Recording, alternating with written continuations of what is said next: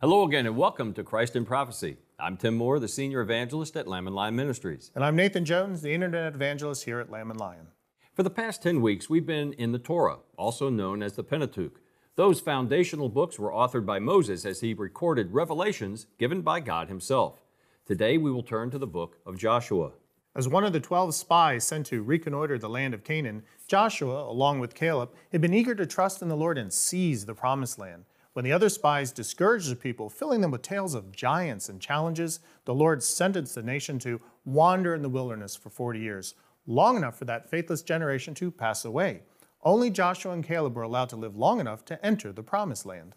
Joshua had the distinct honor of following in the footsteps of Moses as the designated leader of the Hebrew nation.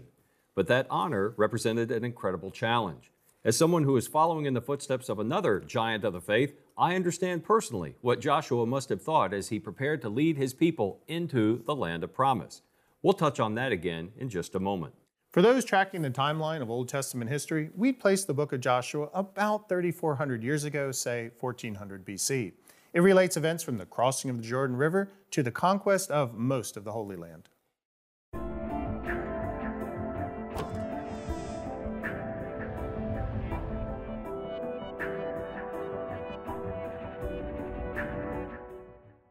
You know, I thought long and hard about who would be a fitting guest for this episode of Christ in Prophecy. I'm delighted that we found a man who reminds me of Joshua physically and spiritually.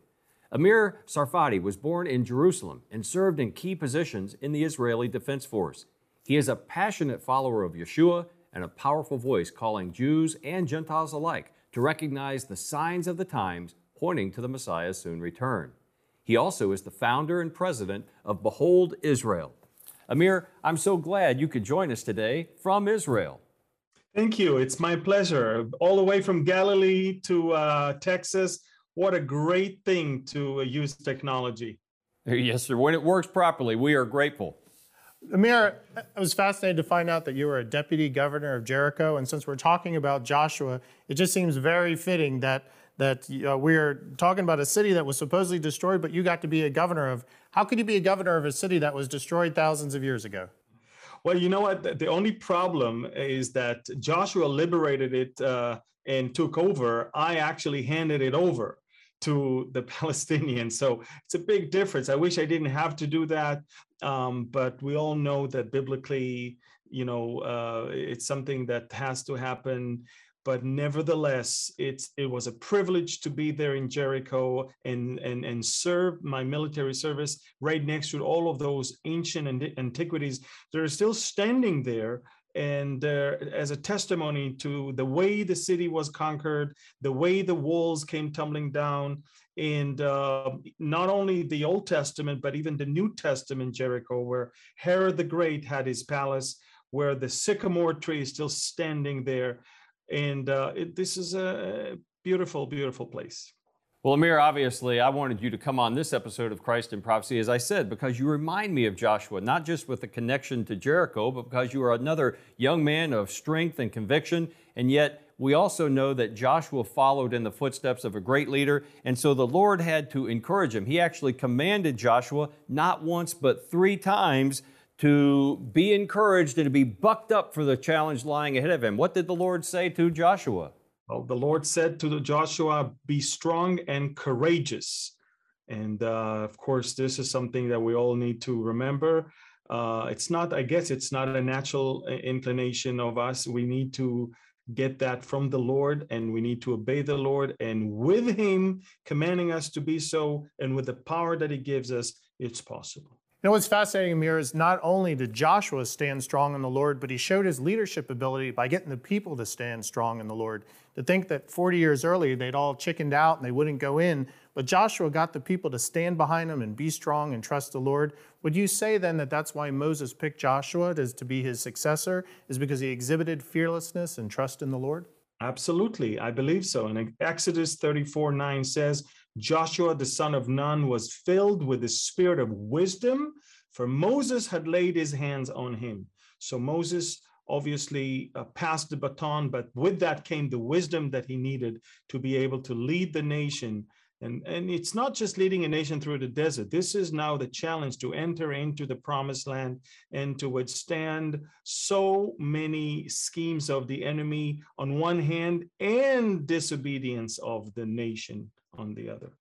Well, it's interesting to me that Joshua learned from his own experience, and so he made a choice in how he would handle even sending spies. Of course, we're calling this episode of Christ in Prophecy The Choice, and before even entering Canaan, Joshua sent 2 spies. Perhaps he'd learned the lesson of sending 12 and 10 of them coming back and being faithless or fearful. So he sent 2 spies, and when they went into Jericho, they encountered a harlot named Rahab, who protected them, a lady who was living in Jericho itself. And she testified with these words. She said, "I know that the Lord has given you the land." And she went on to say, "Please swear to me by the Lord, since I have dealt kindly with you, that you will also deal kindly with me and my father's household, and give me a pledge of truth." So really, Rahab also made a choice. Yes, Rahab made a choice. It's a choice that we need to make.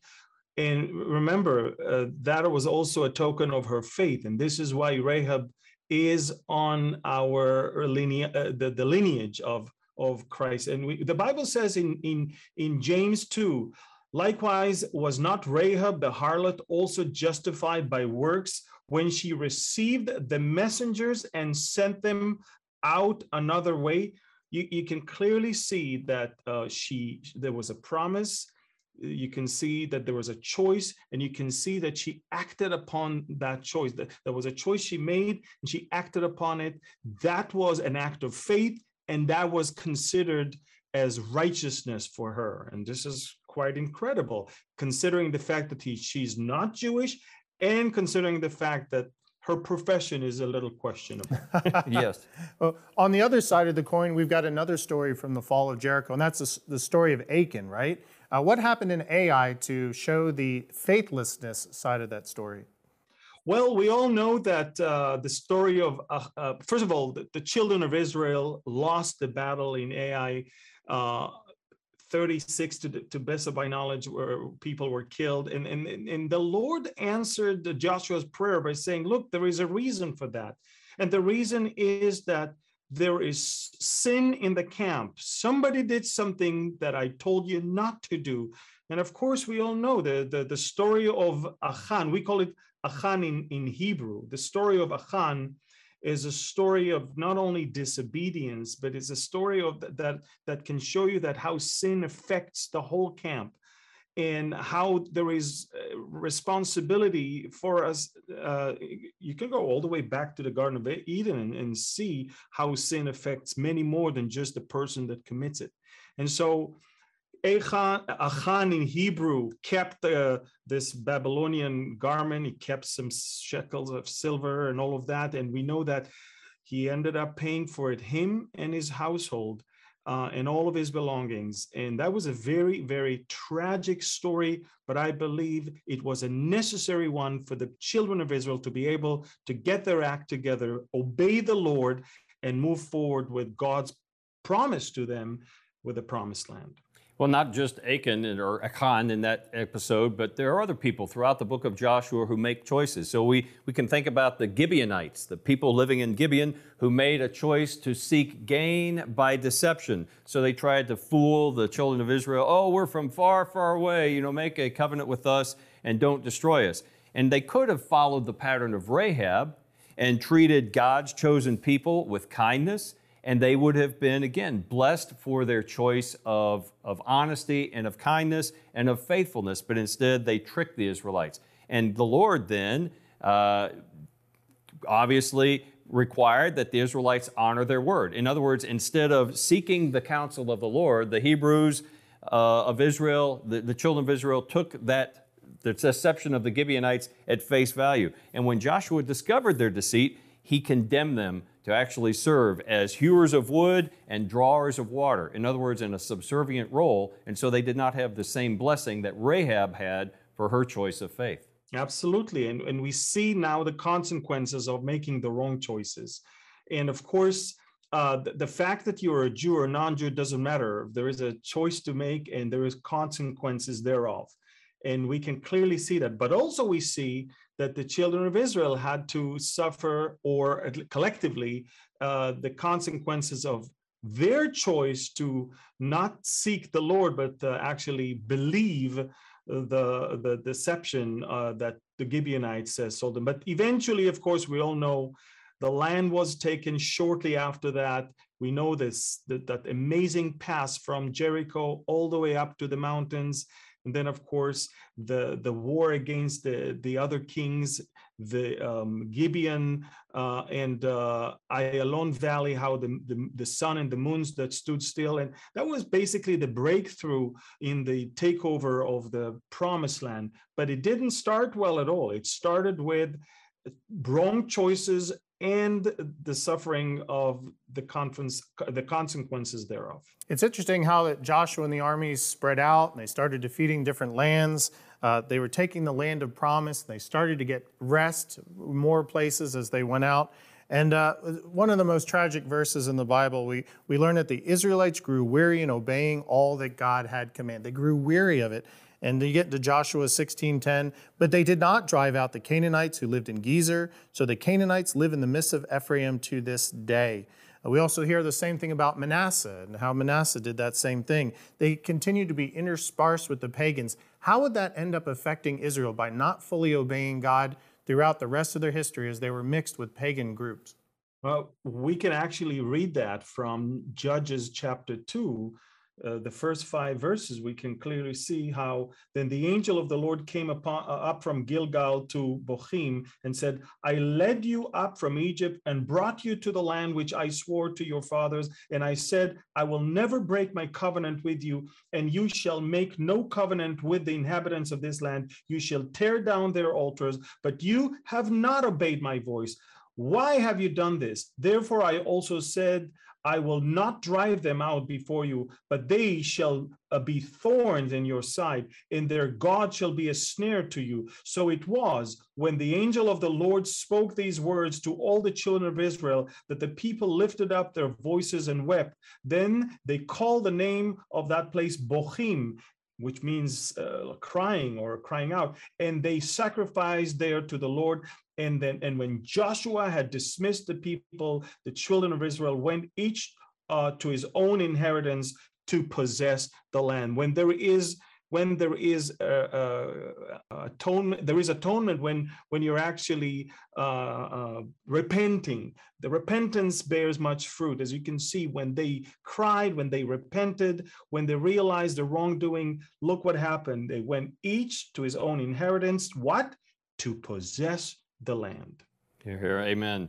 Well, we focused on the historic account of Israel's conquest of the Promised Land under Joshua's leadership to this point. But today, the entire world seems to deny the right of Israel to possess the very land in which you are living right now. And so they deny the land promise that God made to Abraham, Isaac, and Jacob, to their descendants forever. How does that unbiblical attitude represent a choice of the world that actually threatens the peace and security of Israel today? Well, we can all see that, and I believe that it goes all the way back to Genesis 3:15. I believe that Satan is always on the move to try to see what will or where and how can that seed of the woman is going to obviously crush his head or destroy him. And so Israel was obviously the nation. He realized, if I get rid of them, I will get rid of him. And of course, we know that even Jesus said, Jerusalem, you will not see me again until you say, Baruch haba b'shem Adonai. He didn't say you're going to say anything in Arabic to welcome Allah or anything in any other language to welcome anything else, but it's Jewish people who welcome their Messiah. And so for that, they have to come back to their land. They have to get back to their capital, and they have to repossess their land as the prophet promised. And we all know that what happened over the last 80 some years stunned everyone all around us, whether they're believers or not. It's just that people they have a hard time understanding that God is still in the business of fighting for Israel, helping Israel, bringing them to the point of not just survival, but to the point of thriving in the middle of a very, very dangerous and I guess war surrounded area. And it's, to me, the resistance to what God is doing with Israel and through Israel today is basically the work of the enemy trying to stop Messiah from returning to Israel, to his people, for them to accept him and receive him as their Messiah, and for the 1,000 years millennial kingdom to thus begin. So, everything is tied together here. I believe that if we know Bible prophecy, no person that is going to try to stop Israel from repossessing the land will succeed. There will be more wars, there will be more agony and pain, but eventually Israel will be back in the land. Jesus will come back to reign, and once again, Jerusalem will be in the land of Israel, and the people will be the heads of all the nations. Oh, amen. Amen. That's excellent to hear. Big picture. Let's go from Joshua's time, where the biggest thing they had to deal with was giants, to today's. I think you guys are facing quite a lot of giants. We read in the news the giants of Iran, the giants of Hezbollah. What do you think is the greatest threat to Israel's sovereignty right now? Would you say a nuclear Iran, or the BDS movement, or the UN sanctions? What would you say? Well, it's a combination. So what we see right now is basically, on one hand, the ally of Israel, the superpower of the world, America, is slowly releasing its grip on the Middle East, and by doing so, leaving Israel basically all exposed. On the other hand, you can clearly see that all the bandits are emboldened to come out and to do what they want to do. Under the 45th president, they wouldn't do what they're doing right now. We all know why. And so what my point is, we can see convergence of so many things from the identity of the person in the Oval Office all the way to what is going on in Iran. But remember, Iran is not standing by itself. When the Bible talks about a coalition of countries that will come against Israel, it speaks of Iran as one of several. We also must remember that there is a promise for Damascus to be destroyed, and that prophecy has not been fulfilled yet. And so I would keep my eyes on Syria. Whatever goes on in Syria will affect eventually, I believe, the coalition led by Russia with Turkey, Sudan, Libya, and Iran. And it will eventually turn into that war that Israel by itself will not be able to win. It will be only by the intervention of God in a very amazing and supernatural way. It certainly will.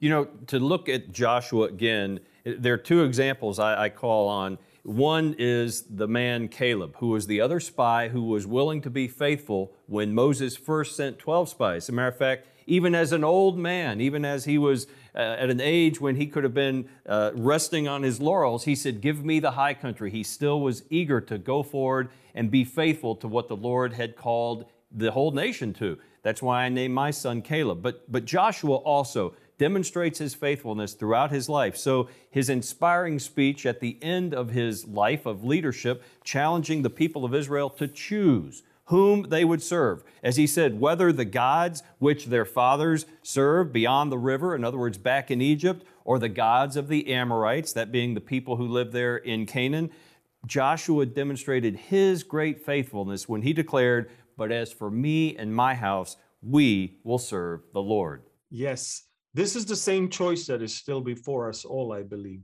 Will we follow false gods, or will we serve the true and living God, the Lord himself? And I believe that choice is always before us. Look, I remember in John chapter 6, when Jesus said some words that were too tough for the disciples to hear, a lot of them left him.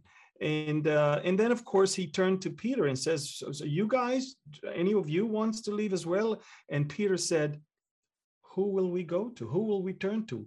You have the words of eternal life. And so it's not just the choice of the nation of Israel or the nations of the world, it's even the choice of the disciples of Jesus themselves. When hardships will come and when it will have to be a choice, Jesus only or Jesus plus. Jesus said, it's me, it's only me, it's through me. And so, all the progressive liberal agenda of adding to Jesus other things, or maybe replacing Jesus with other things, all of them will have to basically become a huge choice for even the average Christian right now. Will you follow that, or will you stick with the Lord? And we all need to say, where can we go? Who can we go but Jesus? Because with him are the words of eternal life. Amen. I love your teachings. Matter of fact, every time I pull up YouTube, your videos are always up there. So I see your face like every day. And one of the great benefits of your teaching is because I'm an American, I only speak English, but you show the Hebrew meaning to things. So we use the J for Joshua, and I know J actually was only invented like in the 1500s. How do the Hebrews pronounce Joshua? And does Joshua point to somebody else? Is he a type of something? Correct. Well, Joshua in Hebrew is Yehoshua. Yehoshua means the Lord is my salvation. The Lord is my salvation. Yeho, it's from Yahweh. Yeshua means salvation. And that, of course, is pointing at the one that will be called Yeshua, who is our salvation. It's the only language in the world where the name of Jesus makes sense is Hebrew. Not that I'm saying you have to call him in his Hebrew name, because I believe he understands every name that we have in different languages, as long as it's the attempt to call him and not mock him. But I will say that when the angel told her, you shall name him Yeshua, for he will save his people, only in Hebrew, the name and salvation are together, are the same. Yeshua is salvation. Yeshua is his name. And so that's why when you read the New Testament in Hebrew, you don't have to wonder about that, because it's very simple. It's just the same word.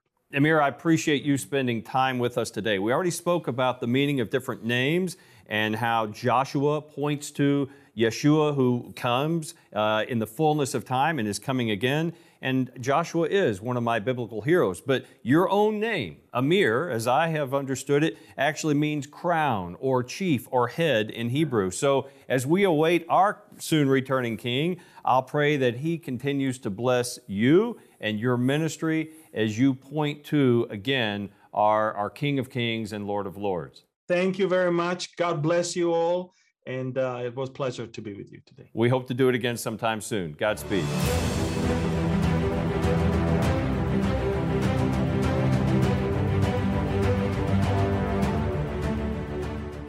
Joshua was strong and courageous just when Israel needed a mighty leader. In 1938, Americans were introduced to Clark Kent, a character who appeared human yet possessed strength and courage far beyond other men.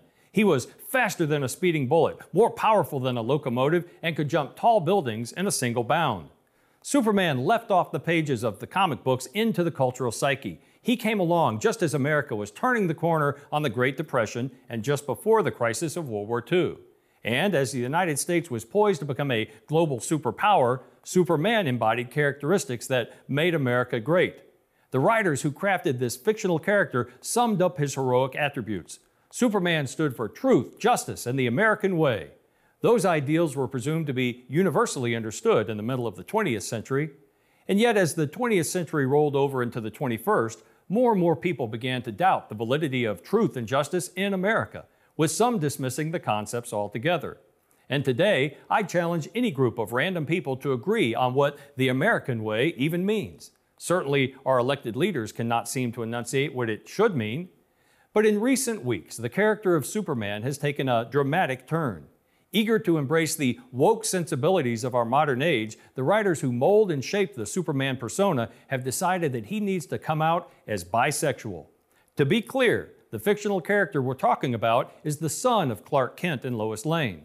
Maturing beyond his adolescence as Superboy, this now-grown superhero is being presented as non-heterosexual. He now has a male boyfriend, and their romantic encounters will be highlighted as part of the narrative going forward. With his ability to fly, protect the innocent from evildoers, and even hear the enunciated concerns of the entire world, the original Superman represented a secularized Messiah. Sent by his Father to dwell among us, Superman's life exemplified a fictional shadow of Christ. Until now. The son of Superman may still leap tall buildings and outrun speeding locomotives, but he now represents a false Messiah who is leading our culture down a path toward the wrath of God. In a clearly messianic passage, Psalm 2:12 advises, "Do homage to the Son, that he not become angry, and you perish in the way, for his wrath may soon be kindled." The road our culture is traveling is wide, and many are gleefully hurling toward a horrific fate. And the American way now celebrates immorality and deviancy and condemns any who stand on the Word of God. But soon, the real Superman, the God-man Jesus Christ, will come for his bride. After that, he will return to reign, dwelling with us and flooding the earth with truth and justice. And that is not merely a comic book sentiment, that is a promise of God. Wow, Tim, that was really insightful, framing Superman as a secularized Messiah. You know, I had never thought of him that way until I began researching the character based on his recent coming out and all the uproar that caused. Oh, yeah, and you're right about Joshua only. Not only does his name foreshadow the coming Messiah, he also served his people with strength and courage. I think that the lesson of Joshua is summed up in our key verse today, Joshua 24:15. Choose for yourselves today whom you will serve, but as for me and my house, we will serve the Lord. Neil Peart, perhaps the greatest rock and roll drummer who ever lived, said, "If you choose not to decide, you still have made a choice." Our challenge to our viewers is to choose today whom you will serve. And to quote the movie Indiana Jones and the Last Crusade, choose wisely. Exactly. The choice you make regarding Jesus Christ has eternal ramifications. There is no other way to the Father and into heaven than through faith in Christ. Amir Tsarfati exemplified the blessing of a man who has chosen to dedicate his life to serving and proclaiming Yeshua, the salvation of God. We pray that you've made a wise choice. Until next week, this is Tim Moore And Nathan Jones saying, "Look up, be watchful, for the Lord who gives us strength and courage is drawing near. Maranatha."